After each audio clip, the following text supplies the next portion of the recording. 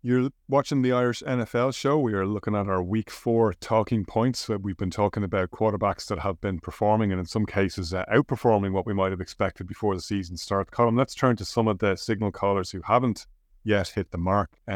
You saw him in the flesh over the weekend. Desmond Ridder for the Falcons is one where he's in a good situation. There's a lot to like about what Arthur Smith does. Bijan Robinson has been absolutely electric. I was talking to a friend of mine who's a Falcons fan who, like you, was at the game in London over the weekend, and not his first rodeo, but he was saying you kind of forget when you're in the stadium. The good players look so much better than they even look on television, but boy, did the bad players stand out. And when he said that, he was talking about Desmond Ridder. Yeah, at the moment, Connor, Desmond Ridder is Homer Simpson. Because he's sitting in front of the control panel in the nuclear plant, and the buttons are all in front of him, but he just doesn't seem to know what one he should press. But like Homer, he has the bird that just drinks the water. He has all those running backs around him. He's got all that talent in the backfield. Just hand the ball to the bird and let the bird dip its beak in the water. That's Bijan, Bijan is the way in which he moves, the way in which he makes players miss. He is electric. Like the Toy Story animation of Bijan were raw drop. Like one of the interesting things, I suppose, about London this time around was that it felt more like a home game for the Jags, which I think is good. Because while it's great that like everyone goes, there's a novelty element to it, and at this point, we're so long into this that the novelty needs to wear off a little bit, and it needs to feel a bit more like a game stateside if it is to be sustainable long term, and it did have that. But you could even sense the Jags fans, the concern when Bijan had the ball, and for the Falcons fans who were there and everybody else, the excitement. But Ridder, he's not it. And they got off to a good start, I suppose, against maybe opponents who were caught cold or just weren't very good. But when you're talking, 6 points in one game, 7 in the other, and just the interceptions that he's thrown have been really poor, especially when you kind of consider some of the talent that's there. And he's just not seeing the field. Now, any defense that's good enough to stop the run and to force him to beat them with his arm is going to come out on top. You just feel that they're just. It's not that there isn't a plan B, and I'm not disrespecting Arthur Smith, but so much of it is going to rely on what Ridder does and what he doesn't do, and when it's not there, it gets ugly quickly. Yeah, it really does. Now, Arthur Smith is going to stick with him, he says, for the foreseeable. If he continues to struggle, will he be able to do that? I think the clamour from fans will mean that they will certainly know. Arthur Smith is a man of his convictions, so we'll see. I mean, the thing is that like his completion percentage is over 60%, but the issue is that he's not connecting on any of the deep shots. Like he's not like the couple of deep shots that he did take the other day, it never looked likely that it was going to come off. And I think you're dead right. Like for the Falcons, it all comes down to Bijan, and it can't only be Bijan. Like Bijan is supposed to be like Christian McCaffrey, that piece to unlock everything else. But when he's your only piece, then there's only so much he can do. Taylor Heinicke isn't the answer either long term. So you wonder what the Falcons are going to do, because given the rest of the roster, they're not going to be in the top QB sweepstakes, but they've got to figure something out, because they are going to waste the talent on this roster. Let's talk Daniel Jones next. You've sacked 11 times at the weekend, and that's not a fun outing for anyone under centre. But probably what was most striking is how annoyed Brian Daboll seemed to get with him over the one pick in particular, which was the 97-yard return for Weatherspoon, the pick six, when the Giants were in danger of turning it into a one-possession game. And you could see Dayball seething in the post-game interview as well. This was supposed to be the Daniel Jones of the past, and Dayball and the new coaching staff had a big impact in ironing that out of his game, or so we thought. But if he's going to do that, and they're going to have such lackluster outings on offense, that's not starting to look like money well spent, as you've been saying for a long time. This was my concern with Daniel Jones, and to me, I don't understand why the Giants made the decision that they did. Like, I don't like the franchise tag. Right? I just talked about the teams having all the power. I don't like it, but it exists, and this is the exact scenario it exists for, where you needed to see another year. Like, Dable came in last year. There was an enormous feel-good factor in New York. They benefited a little bit from some scheduling where it kind of worked in their favor, but he's not it. Like, he's so limited in terms of what he brings to the table, and I know he can run, but he turns the ball over, and you did see Dable get annoyed, which he can do, but he generally doesn't. You don't see coaches get annoyed with their franchise QB, the guy, and they've given him a contract, which means that essentially they are tied to him for the next couple of years. There's no real get out. They're going to have to run it back next year. Now, depending on where they draft, of course, you might have Jones start the first 5 games of next year. Look, they've a very good coaching staff, but I suppose all teams are guilty of this. I've seen the Denver guilty of this. Talk up your weapons, right? Talk. And ultimately they fail to deliver. And the O-line is an enormous issue, and how they have allowed themselves to get into a situation where the O-line is that bad. Like, it really wouldn't matter who you had behind there. And that's a fair point. We can talk about, I think there's some justification to this. People will say, well, sacks are a quarterback stat as well, but, no quarterback gets sacked 11 times by their own hand. That's not Daniel Jones making bad decisions or hanging on to the ball too often. That's, give me some help here, guys. Make a few blocks. Yeah, but with all of it, like, he feels a little bit like Patrick from SpongeBob, where he's a likable character. He's trying his best, but it's just not working. And he's just not the long-term answer there. And if somebody like Dable, who is gifted in working with QBs and tends to game plan for their strengths, can't do it. And again, this is not just one game. Like, he, outside of the comeback against the Cardinals, he has struggled massively this season. I mean, he has, and it's not you feel bad for the player themselves, but Armstead was openly mocking him on Twitter today. Like, players laughing at him, and that's just a horrible place to be in. But I saw with Russell Wilson last year. It's not good. It's very difficult to dig yourself out of there.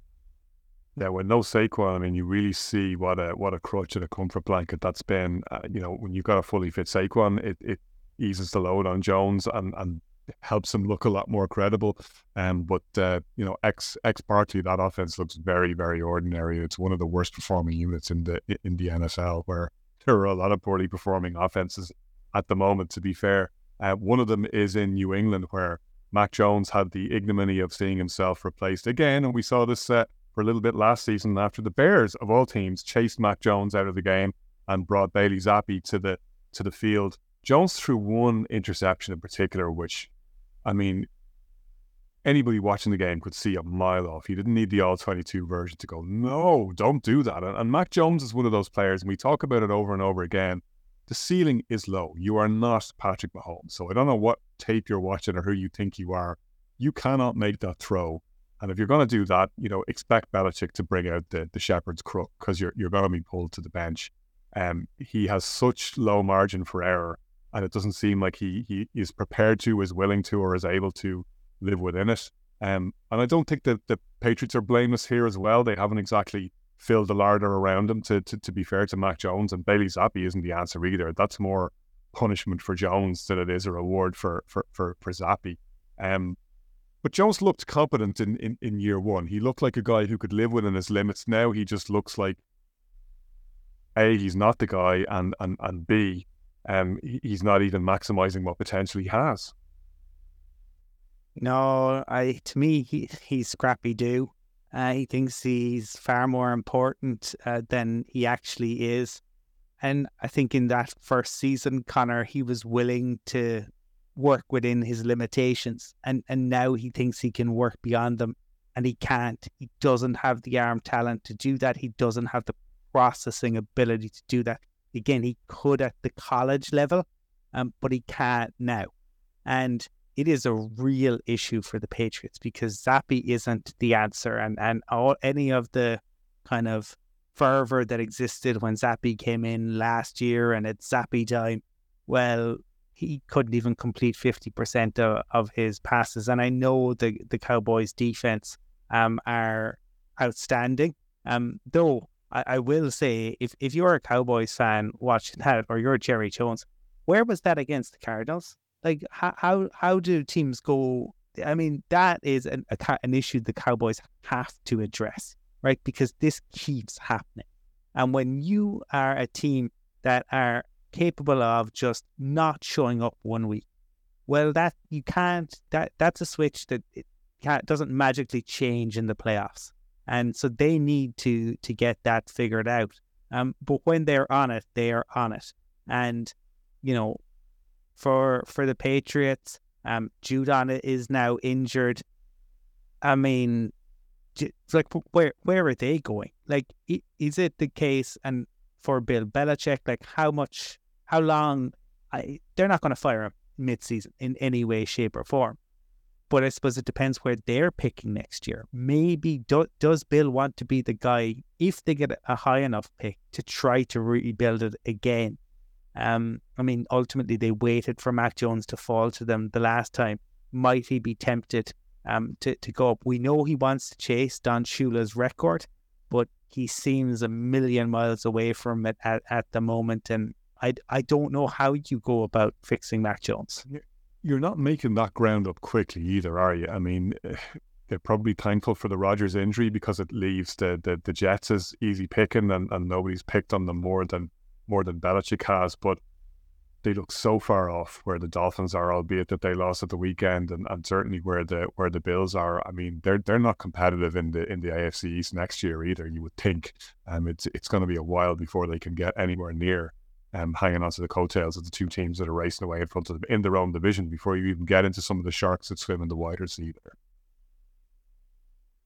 Yeah, like the AFC is it's interesting every year, and every year it offers you surprises.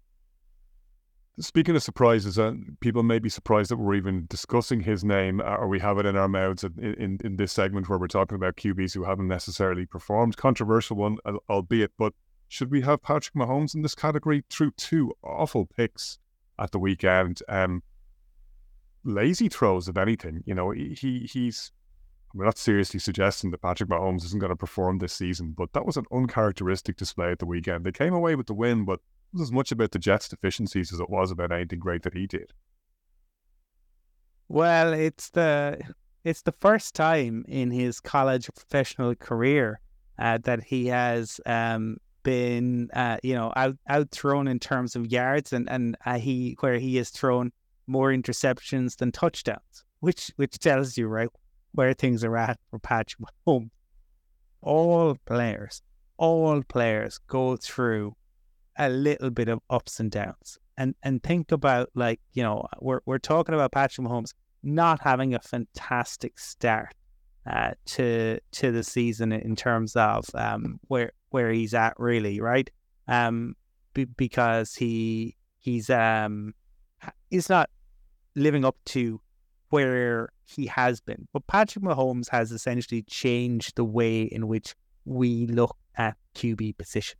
Like, he is one of one in this league. And yeah, he's a little bit below where he would usually be. His completion percentage is under 65%.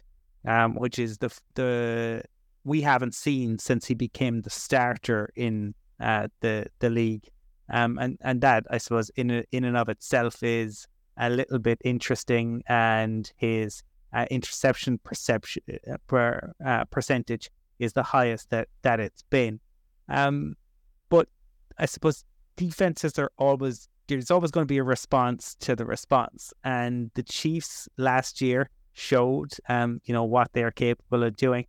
I have no doubt that Patrick Mahomes is going to go back to the drawing board, and you will see him renewed, refreshed, and as good as ever. I don't think we can doubt Mahomes. I think this is some poor form, and all players who across all sports have it, and that's all it is. And having made the case for the prosecution, I'm going to flip against myself and make the case for the defense. Yeah, I tend to agree with you. Like, we're having a bit of fun here, obviously, and throwing Mahomes into that category for the dividends of it. But he looks to me like, and I think there's a few things going on. Firstly, that Chiefs offense isn't as high powered or operating at as high octane a level as we've seen them over the last couple of seasons. They're very reliant on Kelsey because they don't have Tyreek Hill as they once did. They don't have some of the other weapons that they had. So Mahomes himself has to be a bit more creative.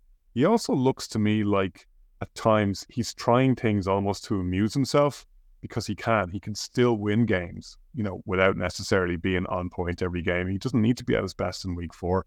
He knows that. He's got 2 rings. He knows exactly what's needed to get through the season and when they need to go. And they didn't need to do that against the Jets at the weekend. They didn't need to do it certainly against the Bears the previous weekend. I think when you need it, it's there.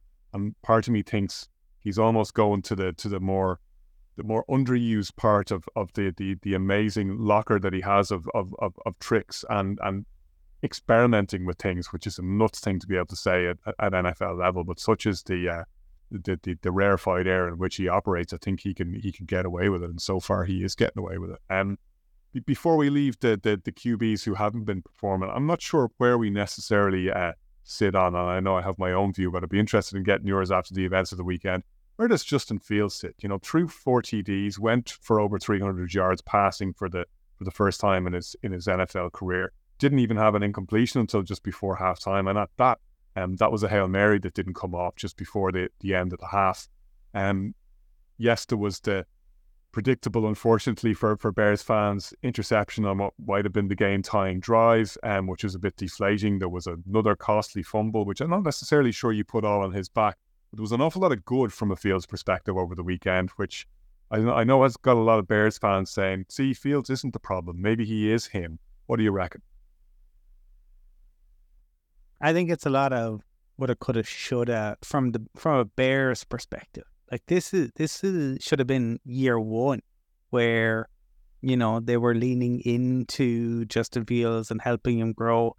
When you take a player that high, you've got to look to do everything you can to help them develop. And I just, the way things ended, it's difficult to, especially with the Bears are 1-2 at the moment, right? You can't tell me that if they're picking 1 and 2, they're not moving off of Justin Fields. And could he have a Ryan Tannehill-esque career? Potentially. I mean, it all depends on where he ends up next and how that goes. You saw the flashes there, but you saw the good and the bad. You would love to see them have more weapons, but I just don't think they've ever done him justice, really. And yeah, some of that is absolutely on him, but from the off, right? Think about the way in which D'Amico Ryans and when we talked earlier about Shane Steichen and how they have looked to immediately buffer their young QBs, build them up, make things as easy as possible for them. Look at what the Eagles did with Jalen Hurts. Look what the Bills did with Josh Allen. Now look at the teams that didn't do that. And ultimately that's where the Bears are. I think there's fault on Fields for not making more of the opportunities he has gotten, But I think ultimately when you are a multi-billion-dollar franchise, right? If the Bears were to sell in the morning, the Bears would sell for far more than the Commanders, given the history that is there in Chicago. But they've now lost 14 games on the bounce, which is the most in Bears history. There are problems. Justin Fields is a problem, but he's not the biggest problem. Yeah, and I wonder, like the GM, Ryan Poles, getting a lot of heat, and Poles was kind of getting a pass from Bears fans, and you've touched on some of the problems there. Because Fields wasn't Poles' guy, he's not responsible for drafting him, so he's kind of seems to have looked on this as a show me something type year for Fields. And if you show me something, then we'll put more resources behind it next year. But I don't think that's right. I think, well, case in point, Orlando Brown's available. Go ahead and get Orlando Brown. If you're really serious about strengthening your offensive line, the Bears had so much salary cap room, it wasn't even funny. They could have gone out and gotten some blue chip guys on both lines, and they didn't. So they're kind of lukewarm on what they were willing to do for Fields. And yeah, they got DJ Moore as a weapon, and Moore has certainly been pretty much as advertised, although questions over how well Luke Getsy has schemed to get him open on occasions, and some of the decisions that have been made there and some of the play calling. But it's, the fish rots from the head, as somebody's saying in our comments there. And the Bears have not done right by Fields or by themselves in the way that they've handled this from beginning to end. A lot of people talking about cleaning house, but do you go for the full house clean this year? Do you take the GM out as well? I don't think for one second the McCaskies are going to do that as the Bears owners. It's just not how they roll. But you would wonder, with potentially the opportunity to get, as it stands, as you say, that with the number 1 and number 2 picks in next year's draft, they could be looking at Caleb Williams and Marvin Harrison if that's the way they wanted to go. Those are serious weapons if you have DJ Moore. But then, is Poles actually going to go out and do the surgery on both lines, do a Howie Roseman, and really dig deep in the trenches to make sure that whoever comes in, coaching staff or new QB, if that's the way that they go, that they're actually set up to succeed rather than to set up to fail. Let's talk about QBs about whom there's pretty much no doubt, Colin, before we leave our QB chat.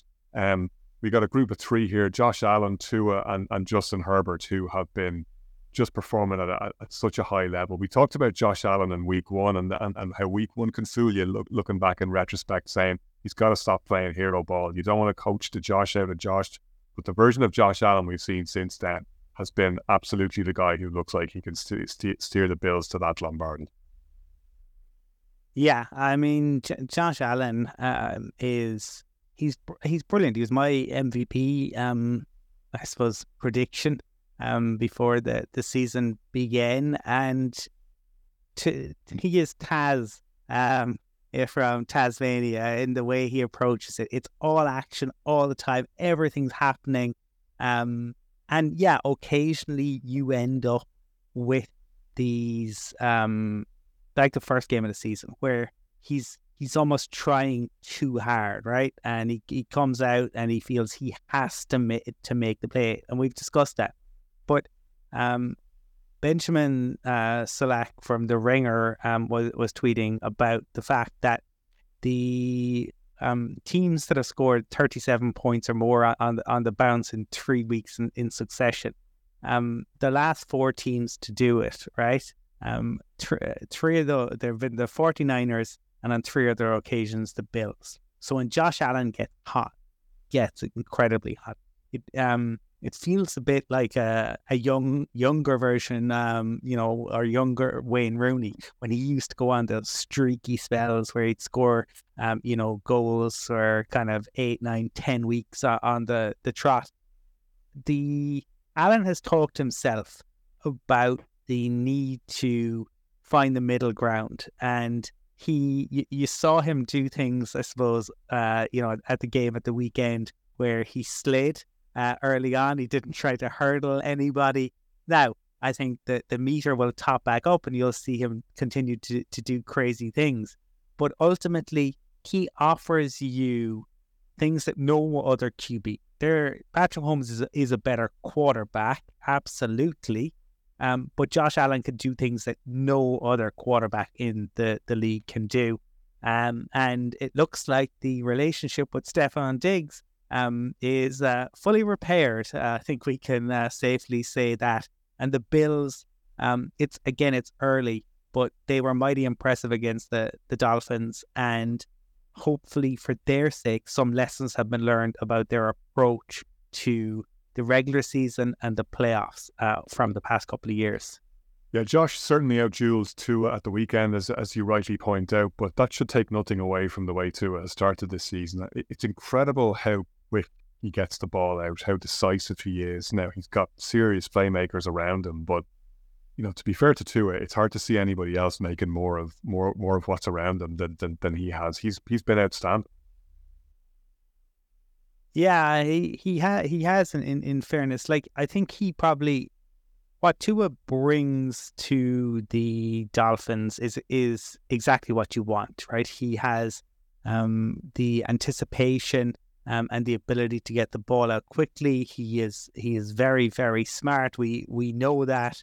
To me, I went with Optimus Prime for Tua because he's the leader, but he's part of it, and that, like, Dolphins offense is kind of Transformers-esque. Now, the Bills did a really good job of taking away the center of the field, and that will be interesting. Again, we talked about the response to the response. So now we have seen a team. Can other teams do that? It's difficult. I think the Bills have a very gifted defensive mind in Sean McDermott. I think the personnel that they had allowed them to do it. Matt Milano, there are very few linebackers like Matt Milano in the league. So it'll be interesting. We saw the Patriots put it up to them as well. I mean, the Patriots didn't have the offense to make it count, but Dolphins certainly didn't find it easy to move the ball, and they took away Tyreek Hill, as the Bills did over the weekend, and made them win with their plan B. Yeah, but I think that the difference for the Dolphins this year in comparison to previous years is the fact that they do have a plan B. Previously, I think if you took things away, they really struggled.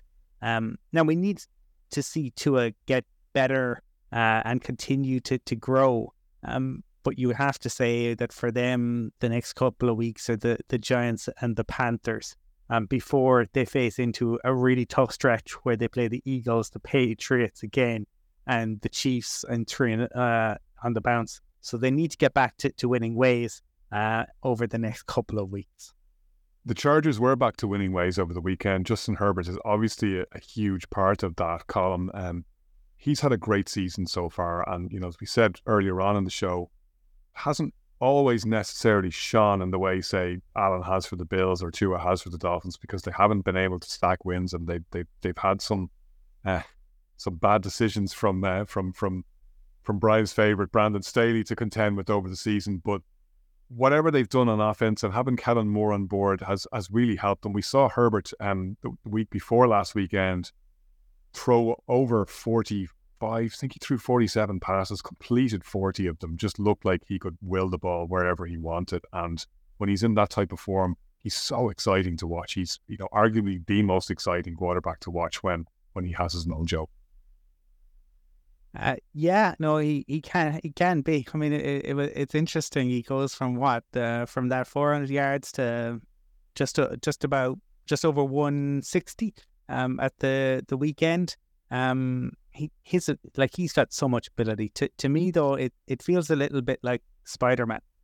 Because in Spider-Man, Peter Parker has all the ability, all the talent, but everything is always so last minute, and he always finds himself in these jams, and that's kind of what it is for Herbert. And I think we'll come back to the head coach, but Herbert has all the ability, and he finds ways a lot of the time to get it done, but they've struggled to get the running game going again.